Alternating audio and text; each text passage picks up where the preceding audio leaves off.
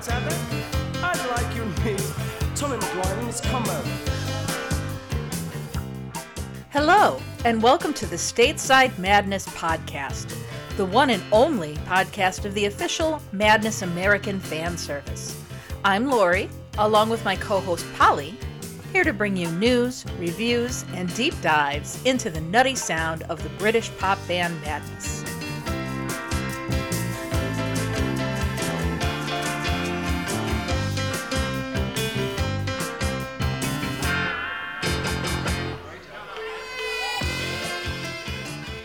Hello, and welcome to the Stateside Madness Podcast, Episode 3. I'm Lori. And I'm Polly. Hi, Polly. How are you? Very good, thanks. Excited to be talking about Absolutely. Yeah, this is your album, right? This is the one that introduced you to Madness. It is the first Madness album I got, and I got it kind of by accident, so very near and dear to me. Good. I'm excited too. This has been a lot of fun so far, and you and I have we've sat down, we've hatched out a plan for episodes through the end of the year, and I think this is looking really cool. Before we start with the album, let's go to our messages from people with the communicator.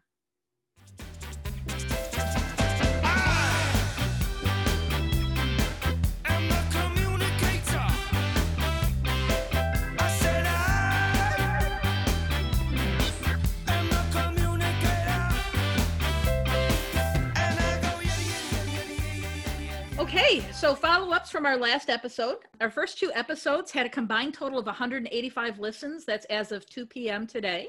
That's not too bad. We are now available on Apple Podcasts and Amazon Podcasts, and we will very soon be available on Google Podcasts. So those of you that are spreading the word, thank you so much. Word of mouth is excellent. We're getting emails, as I mentioned last episode, from both sides of the Atlantic. A lot of very positive response. So thank you for that. Yes, thank you for that. And thank you to Madness Information Service for mentioning our podcast in issue 1112. So we got a shout out from the official Madness Information Service. So thank you. And so we did get some listener feedback.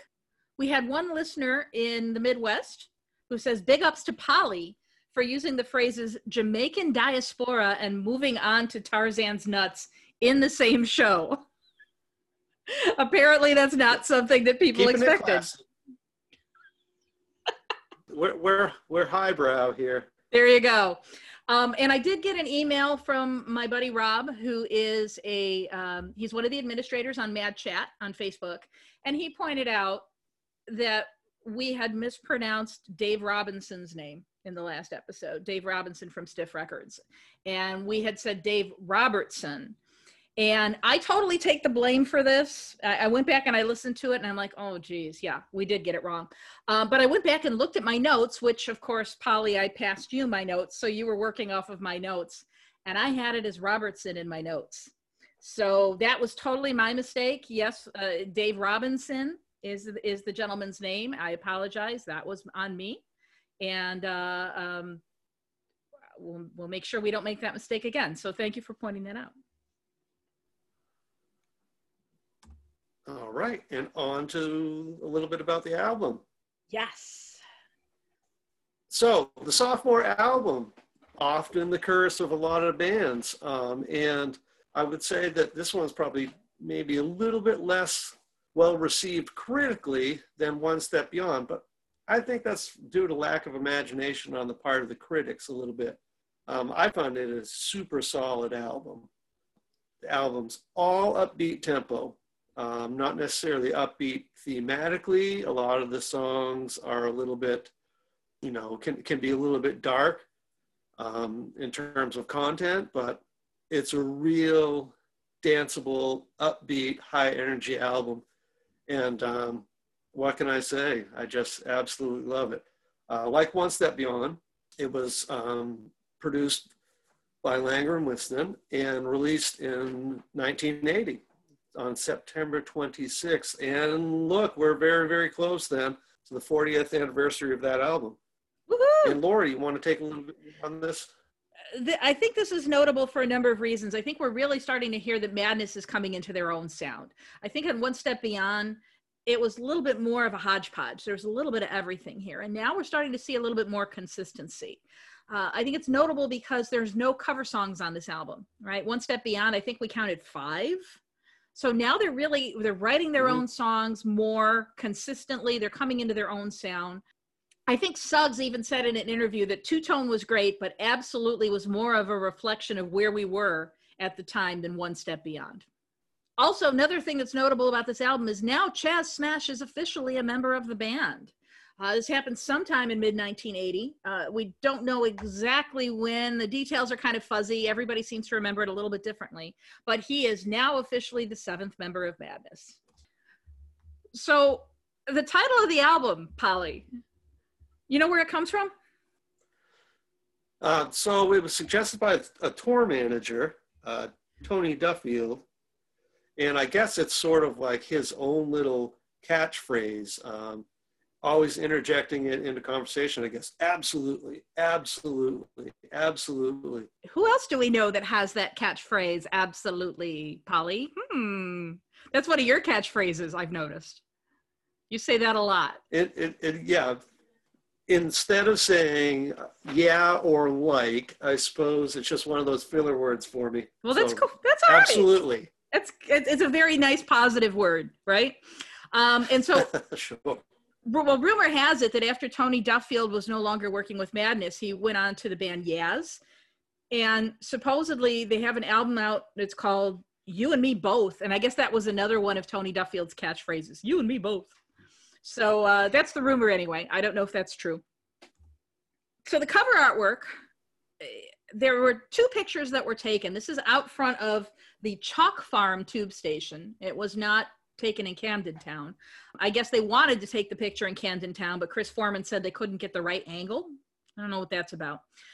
There were 2 versions of the photo, and the band really liked one version, and Dave Robinson liked the other. And of course, the one that they went with was the one that Dave Robinson liked. And that's the one with Mike Barson pointing the umbrella at his chin. It's a little bit more somber looking. I think that they eventually, when they did a re-release after, I don't know, something like 10,000 pressings or something, then they went to the second cover, which was the, I guess, more whimsical one that the band preferred. So there's actually 2 different versions of the cover out there. Okay. So critical reception, like I said, was not as good. Some places said, is a solid album. A lot of people, I think, just the gut instinct for critics is just to pan a second album if it doesn't exactly follow in the same vein as a first successful album. Rolling Stone wasn't that sympathetic towards it. They gave it a 1 out of 5 stars. They said that Madness were simply the Blues Brothers with English accents. I find that a little bit ironic. I love the Blues Brothers movies for its comedy. I love it for bringing a little bit of notoriety to artists that had been forgotten, but I think it's a bit of a hack job. And so I don't appreciate that analogy. I think the Blues Brothers was just people ripping off established acts, and I think Madness, particularly on a second album where they're not doing covers, they are establishing themselves as artists. I could talk at length about how I feel that Absolutely is not appreciated, or at least was not appreciated at the time for what it was. Only peaked at 146 on Billboard, and the singles, nothing charted in the United States. They did chart pretty well in the UK for a few of them. Baggy Trousers, Embarrassment, and Return of the Las Palmas 7 all did a little bit on the charts in the UK.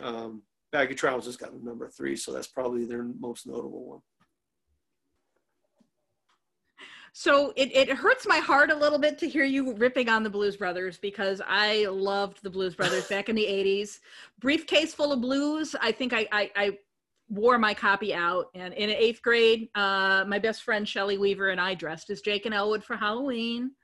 But it is what it is, you know, and as you said, you know, they were covers.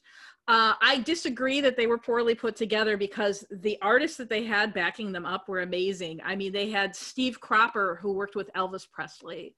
You know, they had a really, really good team. Yeah, the Stax record guys were great. Yeah. But in the end, though, it was Dan Aykroyd and John Belushi, who were primarily known for comedy. I don't know. I might cut that out. I might leave that in. We'll see. All right. Do what you want. All right. Do you want to introduce the first song? Sure. So first up, of course, first track, and probably the most famous track on the album, Baggy Trousers. And let's take a listen to it now.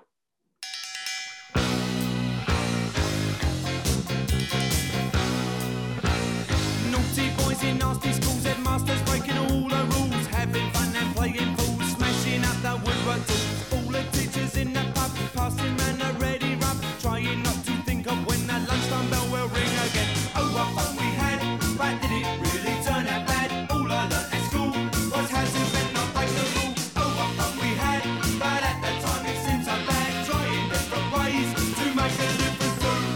The headmasters had enough today, all the kids have gone away, gone to fight with next to school. Every turn that is the rule.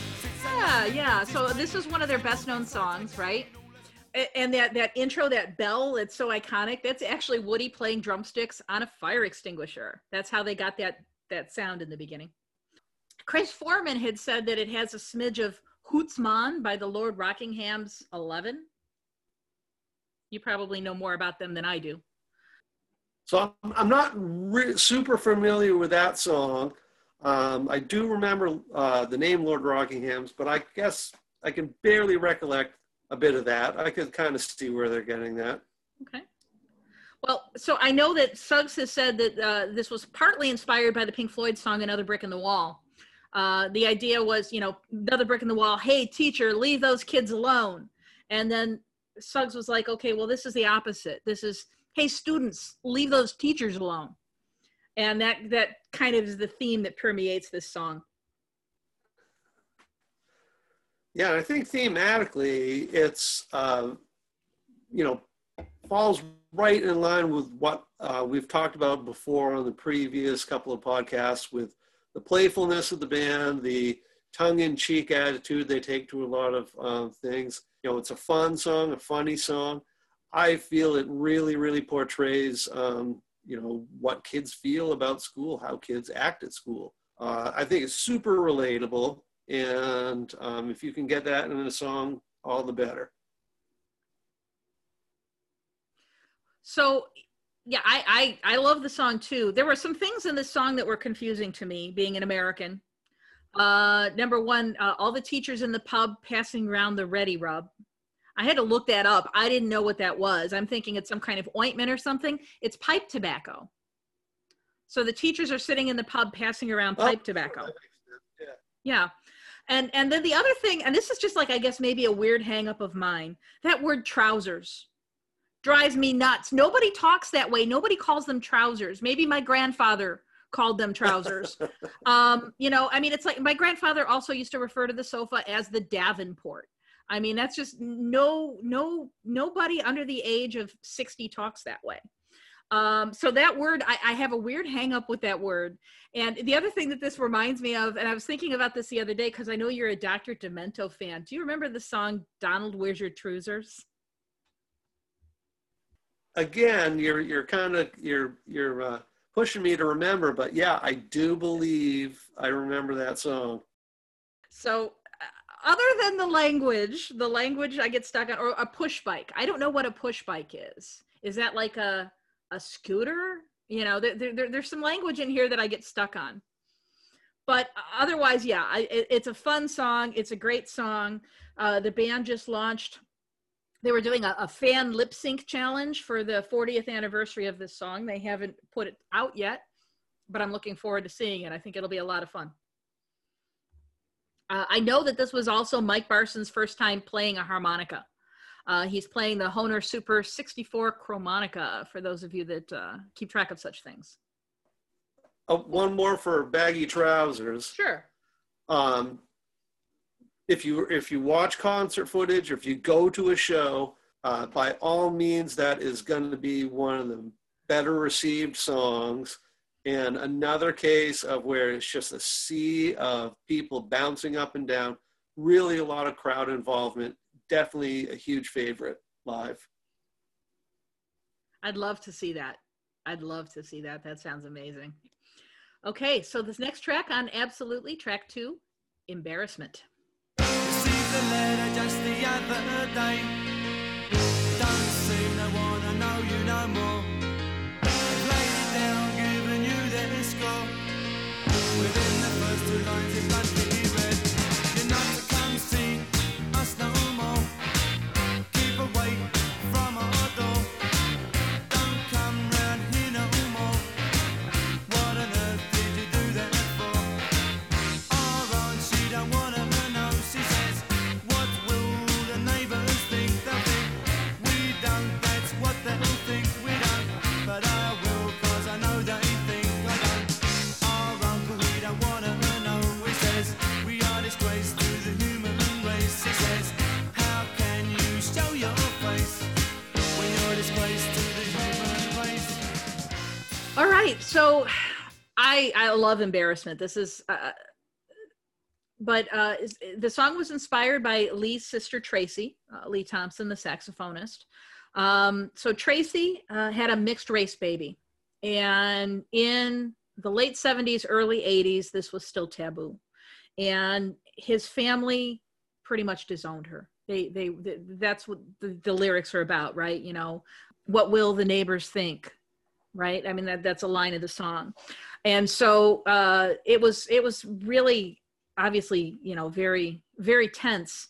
From what I understand, once the baby was born and the family met the baby, they fell in love with the baby instantly, and it was never again an issue. But the lyrics itself, I mean, it even not knowing that as the background, this idea of, you know, the parents just kind of, you know, you're an embarrassment, you know, scolding because of something that you've done that they just can't cope with. And I think that that's a very, very universal theme. Absolutely, and it's a credit to their songwriting skills that they do take an up-tempo song, they load it with, you know, a lot of dicey emotional content and still pull it off really, really well. Anybody else, you'd have to have a real low tempo, somber sounding song to get the point across. I think it's fantastic what they did with that song. And just got to put it out there. It's not as though we've progressed a great deal as a society since then. Still the sort of things that cause an awful lot of rift in a lot of families, and kind of sad to see that can still be the case. Yeah, very sad. All you have to do is turn on the news, right? I agree with you. And a lot of the songs on this album really have this juxtaposition with this kind of bouncy up-tempo music, but then the subject matter itself is very bleak. And I think this is one of those, but it works. I don't know that many bands can pull that off the way that Madness does. Also, you might have noticed Chaz is now playing the trumpet. He had learned the trumpet, I guess. I don't know if that was a condition for him to be a member of the band or whatever, but he's playing the trumpet in this song. And according to Chris Foreman, Paul Weller actually cited the song as inspiring A Town Called Malice, which I thought was interesting. That was news to me. This is the first time I've heard of that. But God, what a fantastic pair of songs. Shame. I think that was Town Called Malice was on The Gift. I do think that was the last Jam album, but God, what a fantastic song. To think it's got its pedigree, you know, in a Madness song. Couldn't make me happier. So the next song we've got is Ernie, E-R-N-I-E, the acronym, and it is written by Suggs and Christy Boy. So let's take a listen.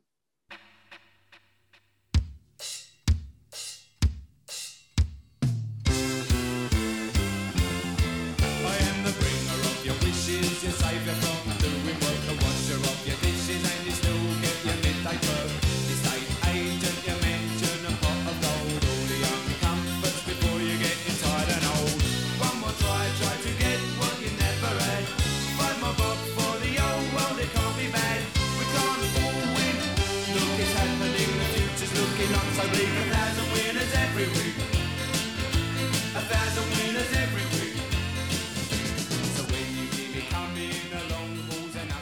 So ERNIE stands for Electronic Random Number Indicator Equipment. It was a lottery system that was introduced in Britain in 1957. So this is in effect, this is as if somebody in America wrote a song about Powerball. Yeah, kudos to them. Not a subject you'd think anybody would come up with. And of course, many people know that there's really not anything like a random number generator. At least that's the last I heard. It doesn't exist out there in the world because it's electronically not possible to do that. So there you go. Maybe they were getting robbed. And you know that I am a college professor that teaches computer information systems. So we talk a lot about random number generators. And you are absolutely correct. There is no such thing as a truly random number generator. And I think that's part of the reason why in the United States, all of our lotteries have the little ping pong balls, you know, that in the air, and that it's randomized that way, because there is no way that you can hack that. All right, so next song on the album, fourth song, Close Escape, written by Tomo and Chrissy Boy. So why don't we give that a listen too? That was a close escape. Had to get a new hobby to relate. Something less conspicuous. Won't take up too much time. Something less energetic for what I've got in mind. I won't be too persistent cause I'm not that way inclined. See, that's the one for me. Look under Colin says she's free. Sweaty fingers 95p. 415168. Hello, Miss Collins, you'll not know me. I'm in the ambulance business, see. Please, can you tell me the size how far from the knee? Oh dear, me lucky funny thing. All right. So anybody who listened to the last podcast, anybody who knows One Step Beyond might be seeing a little bit of a theme here. Awful lot of talking about underwear in this song as well. And Chrissy Boy then says it's pretty much like a follow-up, a part 2 to In the Middle of the Night. This time I think might name the character George. I don't think George was named in the Middle of the Night. I can't remember. Nice man, George. And so he's gone from stealing knickers off. It sounds like he's doing prank calls on the phone. And there you might hear a little bit of instrumentation in there, including a sitar. And so there you go. Another interesting song about pervy characters that imagined by the guys in the band. And we know you love your songs about your pervy characters, Polly. So what can I say? One of my favorite things about this particular song is the sax solo, and this is, I think, one of Lee's really top sax solos. It's it kind of reminds me of like Yakety Sax, you know, the old Benny Hill theme song, but on a higher level. I think, you know, that's my favorite part of the song. Yeah, it's definitely, the song moves right along. Nice amount of, you know, melody in there, but super bouncy. And yeah, it's fantastic. Great example of their style at that time. So speaking of songs about criminal activity, first we have, you know, George now making prank calls, and now we have Not Home Today.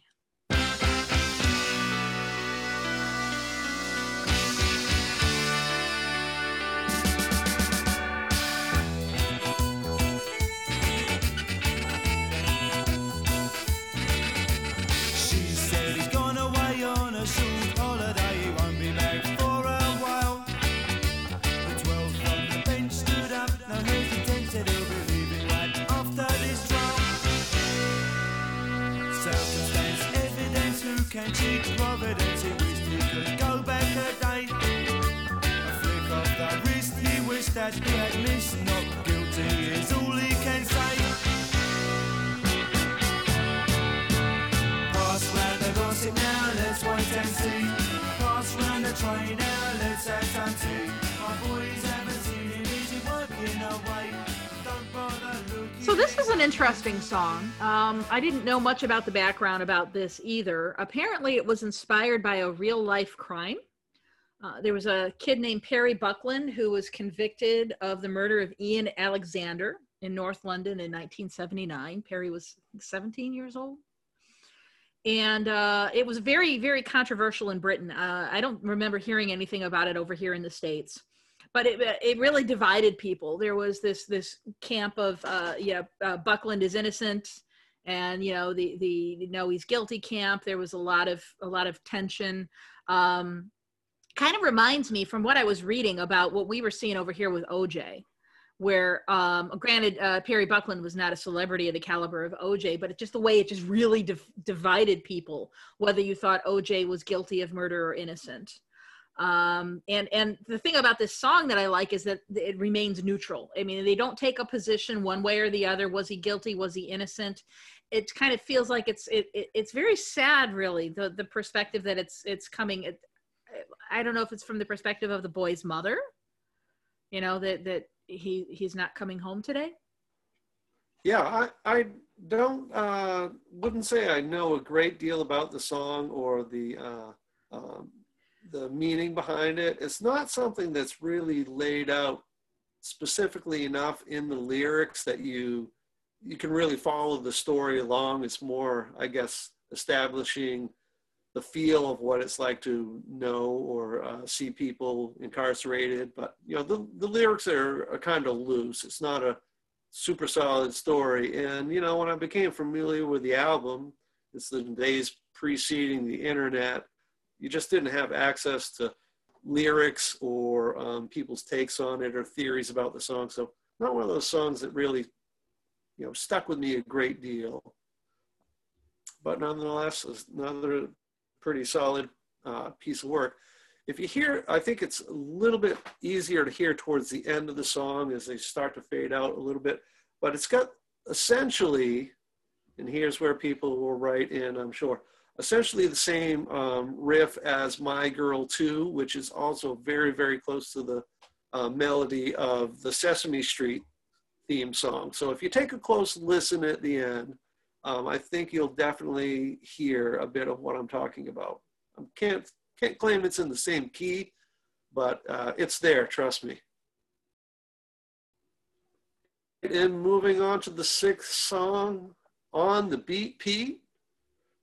Pretty well, I guess everybody gets credit on this song, although I guess Tomo gets lead writing credits on it.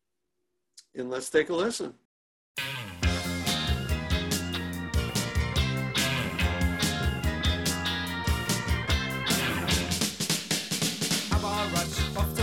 Hello, friend, you look after it. Are you coming? Are you going?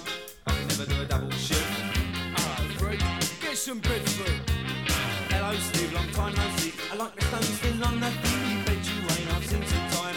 You should live life of crime. Have you done the time? On the beat, people who are size 10 feet on the run downtown for me. That's true. If you got the city and everything's sweet for me, that's true. Cause I'm on the beat, from a country early, try to teach blind see. People lady for a seat to find sight see. Another catchy tune. We have a lot of very catchy tunes. Yeah, and when I said that Close Escape really moved along, it has nothing compared to this song. This is really a fast delivery on the lyrics. Yeah, so fast. In fact, Chris recently said in a tweet that Suggs had murders trying to fit in all the lyrics. And he said that was a common problem with Lee's lyrics because Chris said, that man thinks Suggs is like Eminem, with the kind of rapid fire, lyrics. Interesting comparison. I've never heard Suggs compared to Eminem before, but, Chris Foreman, he would know. There's also a lot of false endings at the end of this. It's like there's how many, like 3 or 4 times where it's like you think it's coming to an end and it's back. And I guess that was inspired by the ending of a Roxy Music song called Remake, Remodel. Yeah, I was unaware that they had kind of gotten that concept from Roxy Music, where they hint on in a few songs, and one coming up here, where they do their take on Boogie Woogie. That was definitely occurred a great deal in Boogie Woogie music, was the false ending. So I kind of always assumed maybe that's where they got it from, but I guess not. Speaking of Boogie Woogie, Solid Gone. Okay, boys, let's get a real solid gone.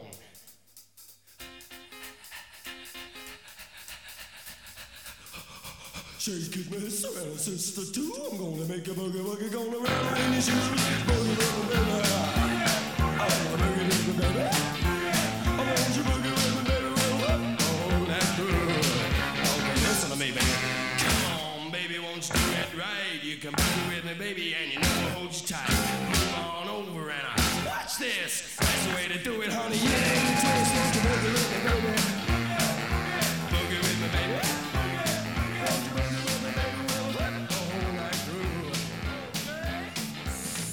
Yeah, so this one fronted by Chaz.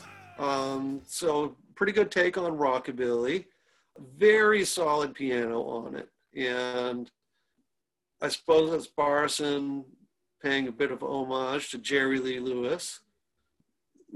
Gene Vincent type of delivery lyrically, and, kind of a bit rockabilly, bit surfy sort of solo. And yeah, I love it. Solid, real solid song. Yeah. Boogie Woogie not being the sort of thing I'm too into as a fan, but I think it fits with the theme of the album, and it's great. Good work. This is where I have to disagree with you, Polly. I do not like this song. I do not like it. Chaz, I adore you, but you are no Carl Perkins, okay?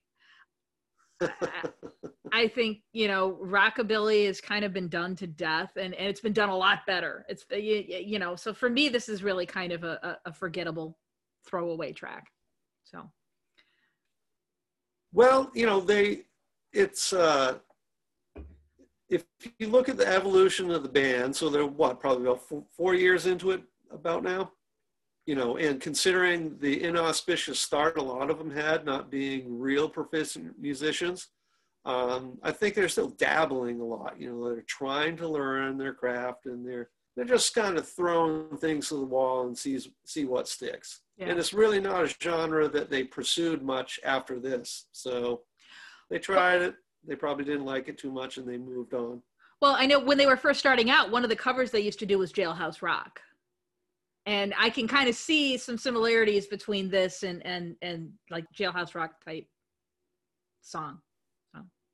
That must have been, Jailhouse Rock must have been Chrissy Boy's idea. You think so? Is he a big fan of the King? He's the big Elvis fan. Is he? I did not know that. Oh, huge, yeah. All right, well, so it sounds like as far as Solid Gone, you could take it, I could leave it? No, and speaking of take it or leave it then, of course, that'll be song number 8. Let's take a listen.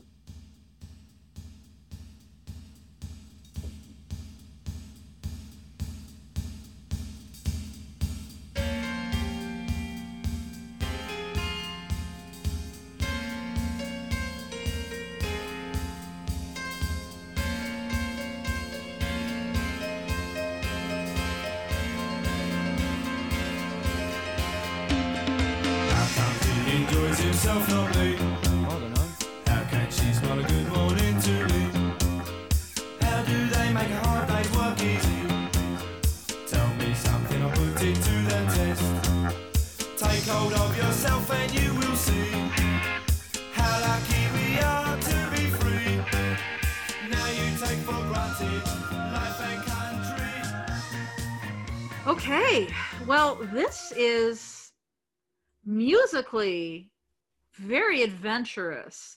It's really strange because of that 7/4 time, that tempo. You don't see a lot of that. It's very unusual. I was reading an interview with Woody where he was saying how because of the 7/4 time, it's like you'd see the skinheads in the crowd that would start trying to dance, and by the second measure, they're already off because it's not a regular beat, which I found interesting. So that 7/4 time, you don't see that very often. I know Pink Floyd's Money was another one that was 7/4 time, and Jocko Homo by Devo. Those are two better known songs that use this time signature, but it's really ambitious, that these guys would try something that is just so musically, what's the word I'm looking for? Avant-garde. Avant-garde, that's the word. Yes. So what do you think of this one?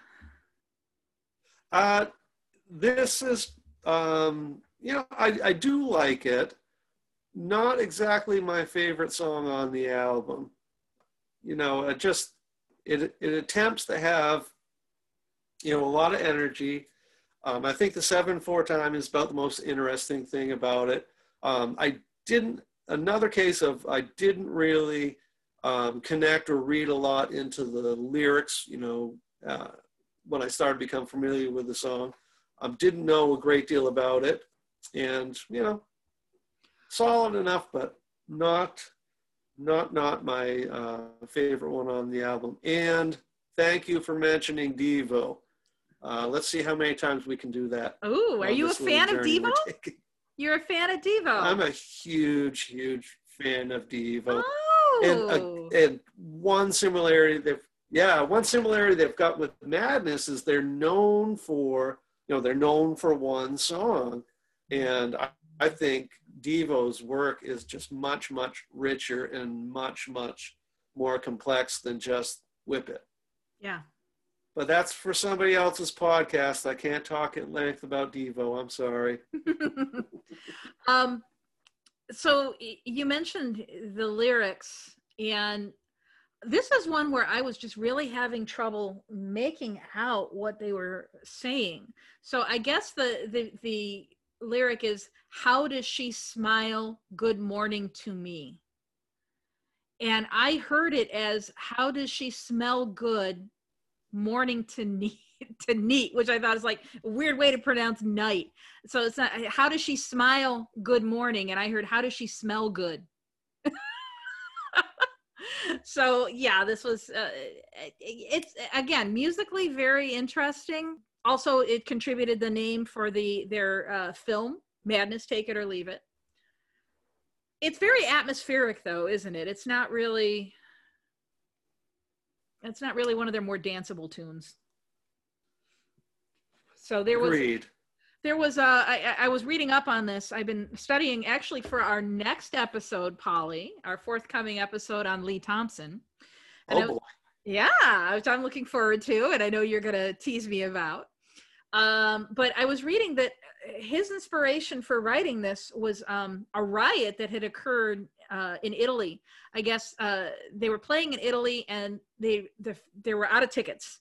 And so the fans couldn't get into the show. So they started rioting, and then they forced their way into the venue. And Lee was describing this almost like something out of a cartoon, where the police were called and they're firing smoke bombs and, arms and legs flying everywhere, like in the cloud of smoke. And then when the smoke clears, it was the police beating each other up, and the rioters, the fans, they had run off. They disappeared, like something straight out of a Scooby-Doo cartoon. Now, how that relates to the actual topic of the song, I don't know. Even having read that and then listened to it again, unless they're saying, how does this happen? How do these things happen? I don't get the connection, but that's what Lee had written about this song. So yeah, take it or leave it.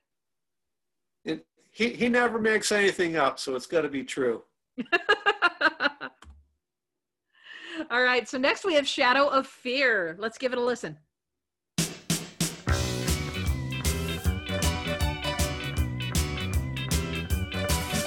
walk through Camden Town in the evening, strolling silently, hardly breathing. Footsteps behind me slightly quicker, the corner of my eye a shadowy flicker. I wonder if he's after my soul again tonight. Stops the whisper with the shadow that still keeps me in his sight. I shout to passing strangers, but they don't seem aware. Don't want to get involved in a spiritual affair. Tonight worse and worse. A feeling brewing up, an evil curse.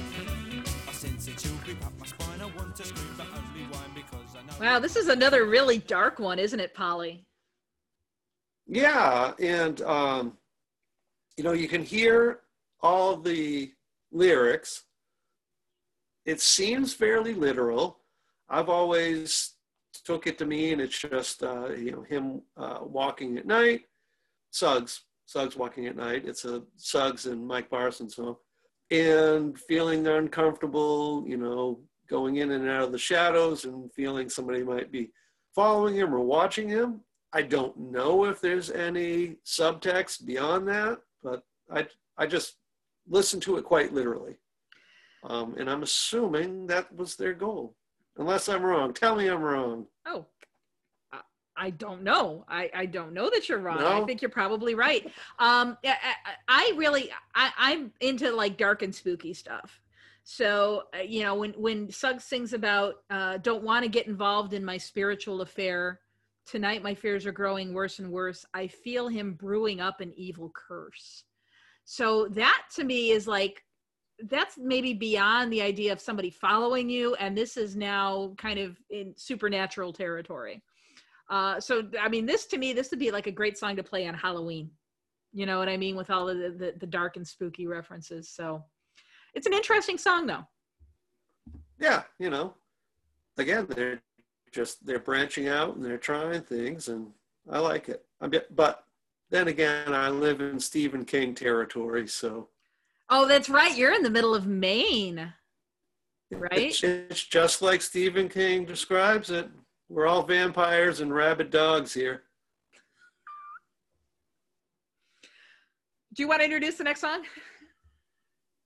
All right, so we've got Disappear, another song with Suggs having writing credits, along with Betters, who at this point doesn't have a ton of credits, and I don't recall whether they were a songwriting pair up until now. Maybe I'm wrong. I might want to check my notes on that. So let's take a listen to Disappear.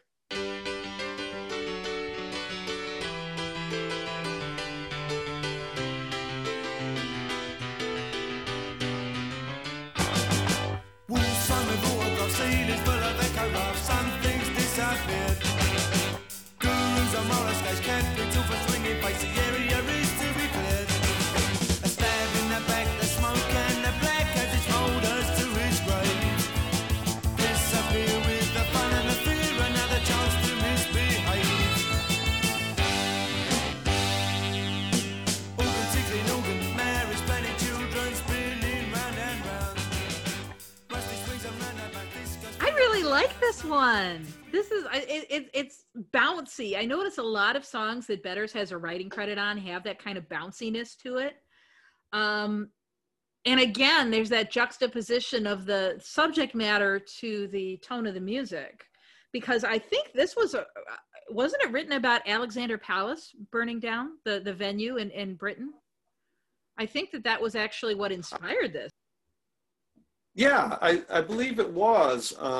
You know, I've only, you know, looked into this song lately, but you must have found the same information as me. Yeah, that's what I believe Barson had said, that it was about the Alexander Palace. The one lyric to this song that just sticks with me is "Gurus on roller skates." I went through a period in my childhood where I lived on roller skates. I did everything on roller skates. So anytime we have a mention of not just roller skates, but gurus on roller skates, I'm all ears. But I like this song. This is to me, it makes me happy. It makes me happy listening to this song. No, absolutely. I think it's one of the stronger songs on the album, and kind of, you know, gives an indication of where they're going to go with a lot of their music in the future, and where they do go for a little bit more danceable, a lot more pop. Yeah, I love it. It's fantastic. Did you catch that there's a sitar in this song too? You mentioned that there was one in Close Escape. So we're getting experimental with the instruments here too. And it really blends nicely with the song, I think. Yeah, I think the instrumentation on the whole song is actually quite good. Yeah. So speaking of getting experimental, let's listen to Overdone. Door locked open, door locked shut. See you soon, hopefully not. I've been and gone so many times without a word I've dropped, no line. Just look forward, never back. Selfish bastard, teeth up right. Please forgive me for the things that I have done. Don't feel ashamed. All right, so Overdone. This one was written by Lee Thompson and Chris Foreman. And they were attempting to write a song in the style of Chic. You know, Le Freak, c'est chic, right? You remember them, 70s disco? I'm quite familiar. Yeah, and Chris said that he was trying to get a Nile Rodgers fast, tight, clipped style. And he says he cheated by slowing down the tape, and that's how he was able to do that. Whether or not they achieved that chic sound, I think is subject to debate. I know as far as the lyrics, Lee has said that it's an apology to his mother. That he says he never brought the song up with her, but it's like a hidden message to her. The idea that, yeah, I guess his father had been very much a criminal, and that Lee was initially starting to follow in his father's footsteps, and that must have been very disappointing to his mother. And so this was his way of getting out that apology, and he describes it as a letter of regret, which I did not know, and I found that very touching. Yeah, I hadn't really heard Lee's explanation before, but I guess it makes sense if you listen to the song. I had heard Chris mention before about the reference to Nile Rodgers, and I think it really, really makes sense. And they're already starting to progress from the ska revival band into a pop band.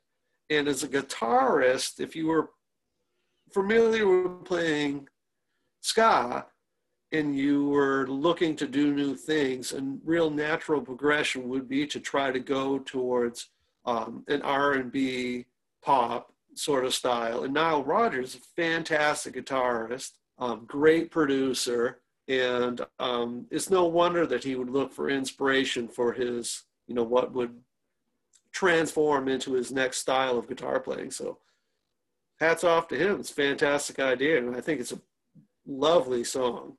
Absolutely one of my favorites on the album. But I probably said that 4 times already. Well, here's something I bet maybe you know, or maybe you don't know about Chris. So he's left-handed, but he plays his guitar with his right hand, much like Paul McCartney. No, actually, never heard that. Yeah. But he plays it the same. He plays it the same as a right-handed person would. Yes. That must be hard. Right? I can't imagine. I can't even imagine. All right. Yeah. So Overdone, I guess, is also significant because it's the longest song on the album at a whole 3 minutes and 45 seconds. So the band is always keeping it really short and tight, at least for their first few albums. Now, eventually that's going to change. But much like One Step Beyond, where we had 15 very short and tight songs, now absolutely we've got 14. And we're on number 12. Shall we listen to In the Rain?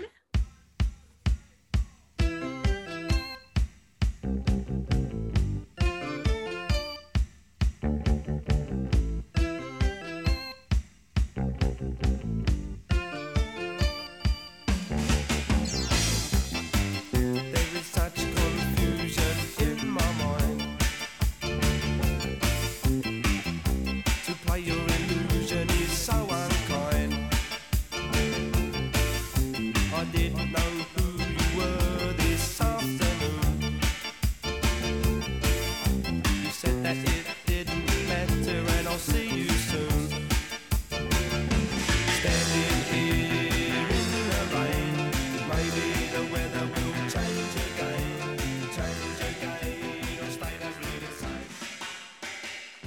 So we've got a song here, again, another one where everybody in the band gets songwriting credits, but Suggs gets the lead songwriting credit.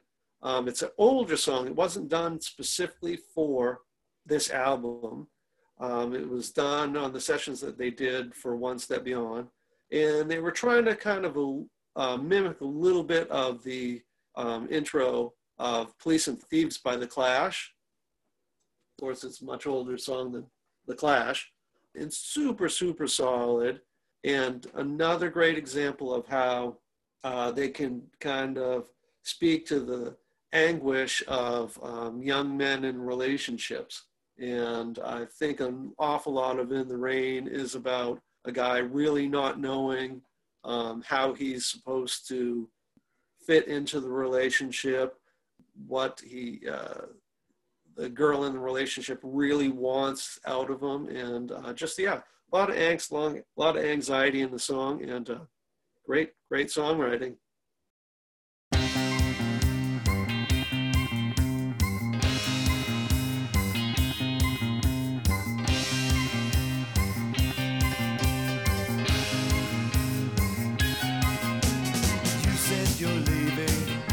Okay, you said you've had enough, what can I say?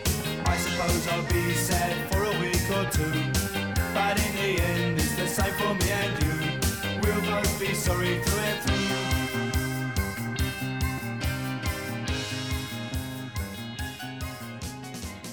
through. Great, great example again, much like the previous song, about relationship and this time getting dumped. Maybe it's the part 2 to the previous one. So You Said is mostly the retelling of the conversation, I think, leading to the breakup. It's the, you said you're leaving, that's okay. I think there's a lot of false bravado in that. I think the guy's definitely still hurting, but he's trying to appear that it's he can shrug it off. Yeah, solid song. But I'm not sounding that enthusiastic. Maybe I've got some reservations about it. Oh, okay. All right. So then the last track on the album, which our listeners will know because we're using it as our theme song, The Return of the Las Palmas 7. Let's give it a listen.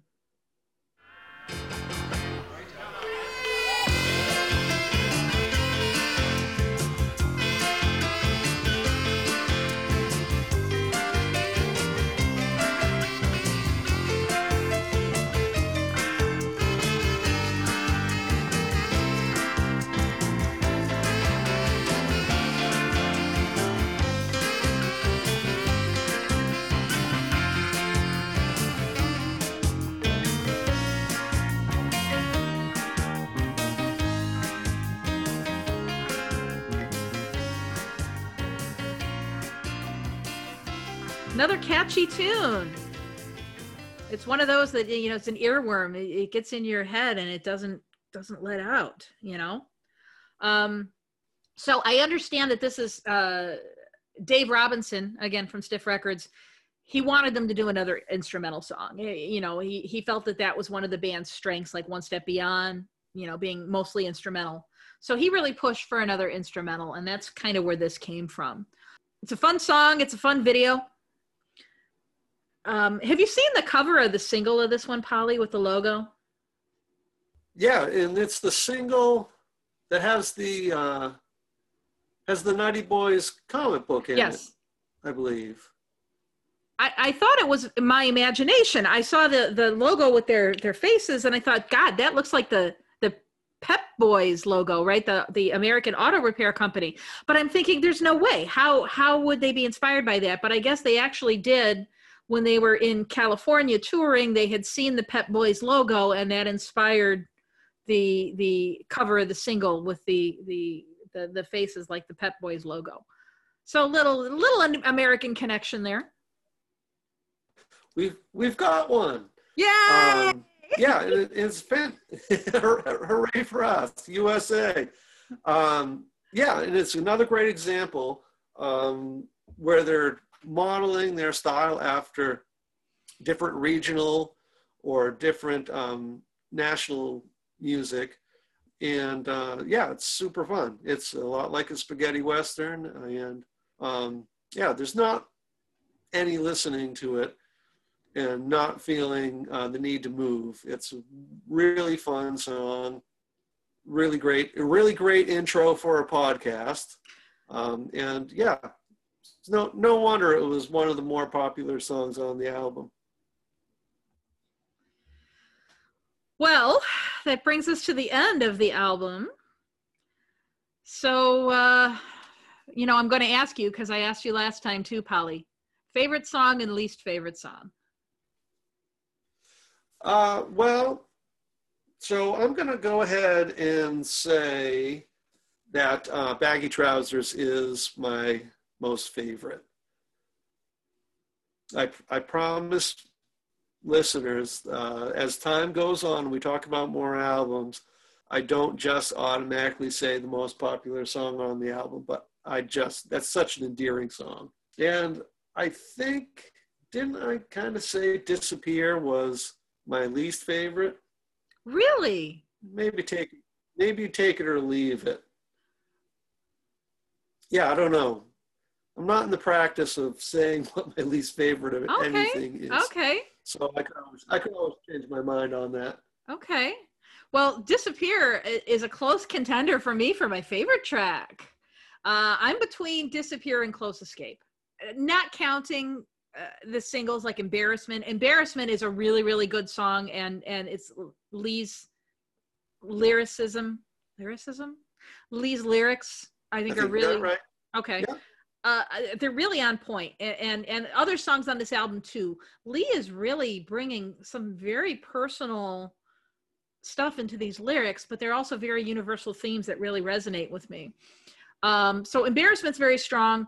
Disappear I love, but I think my favorite track on the album is probably Close Escape.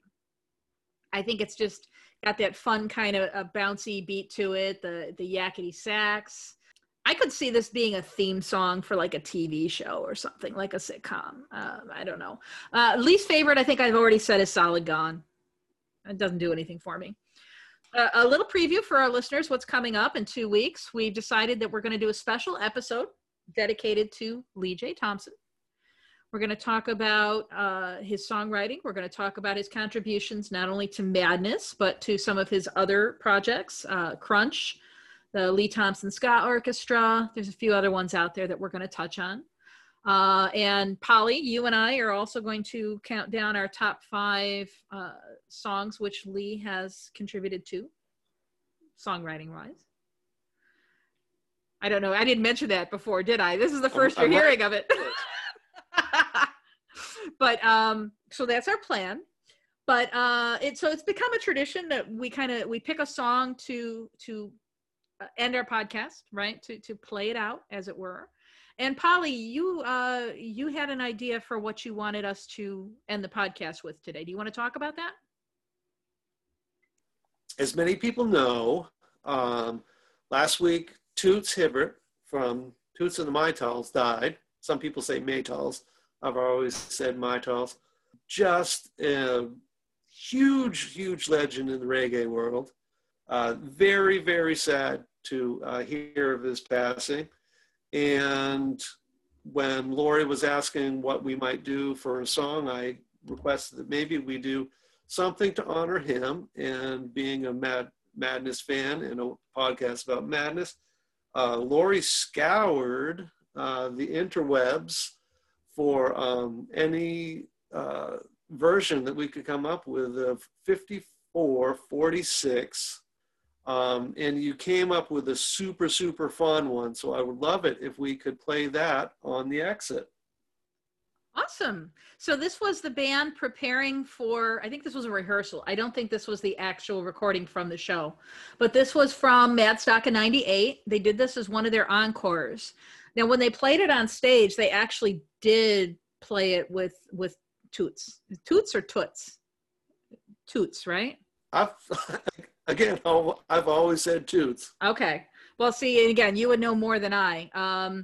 But I believe this was from their rehearsal before the show. So it's catchy. And it's great to have it immortalized because they make a bit of a mess of it, and that's fun in of its own right. So thank you so much.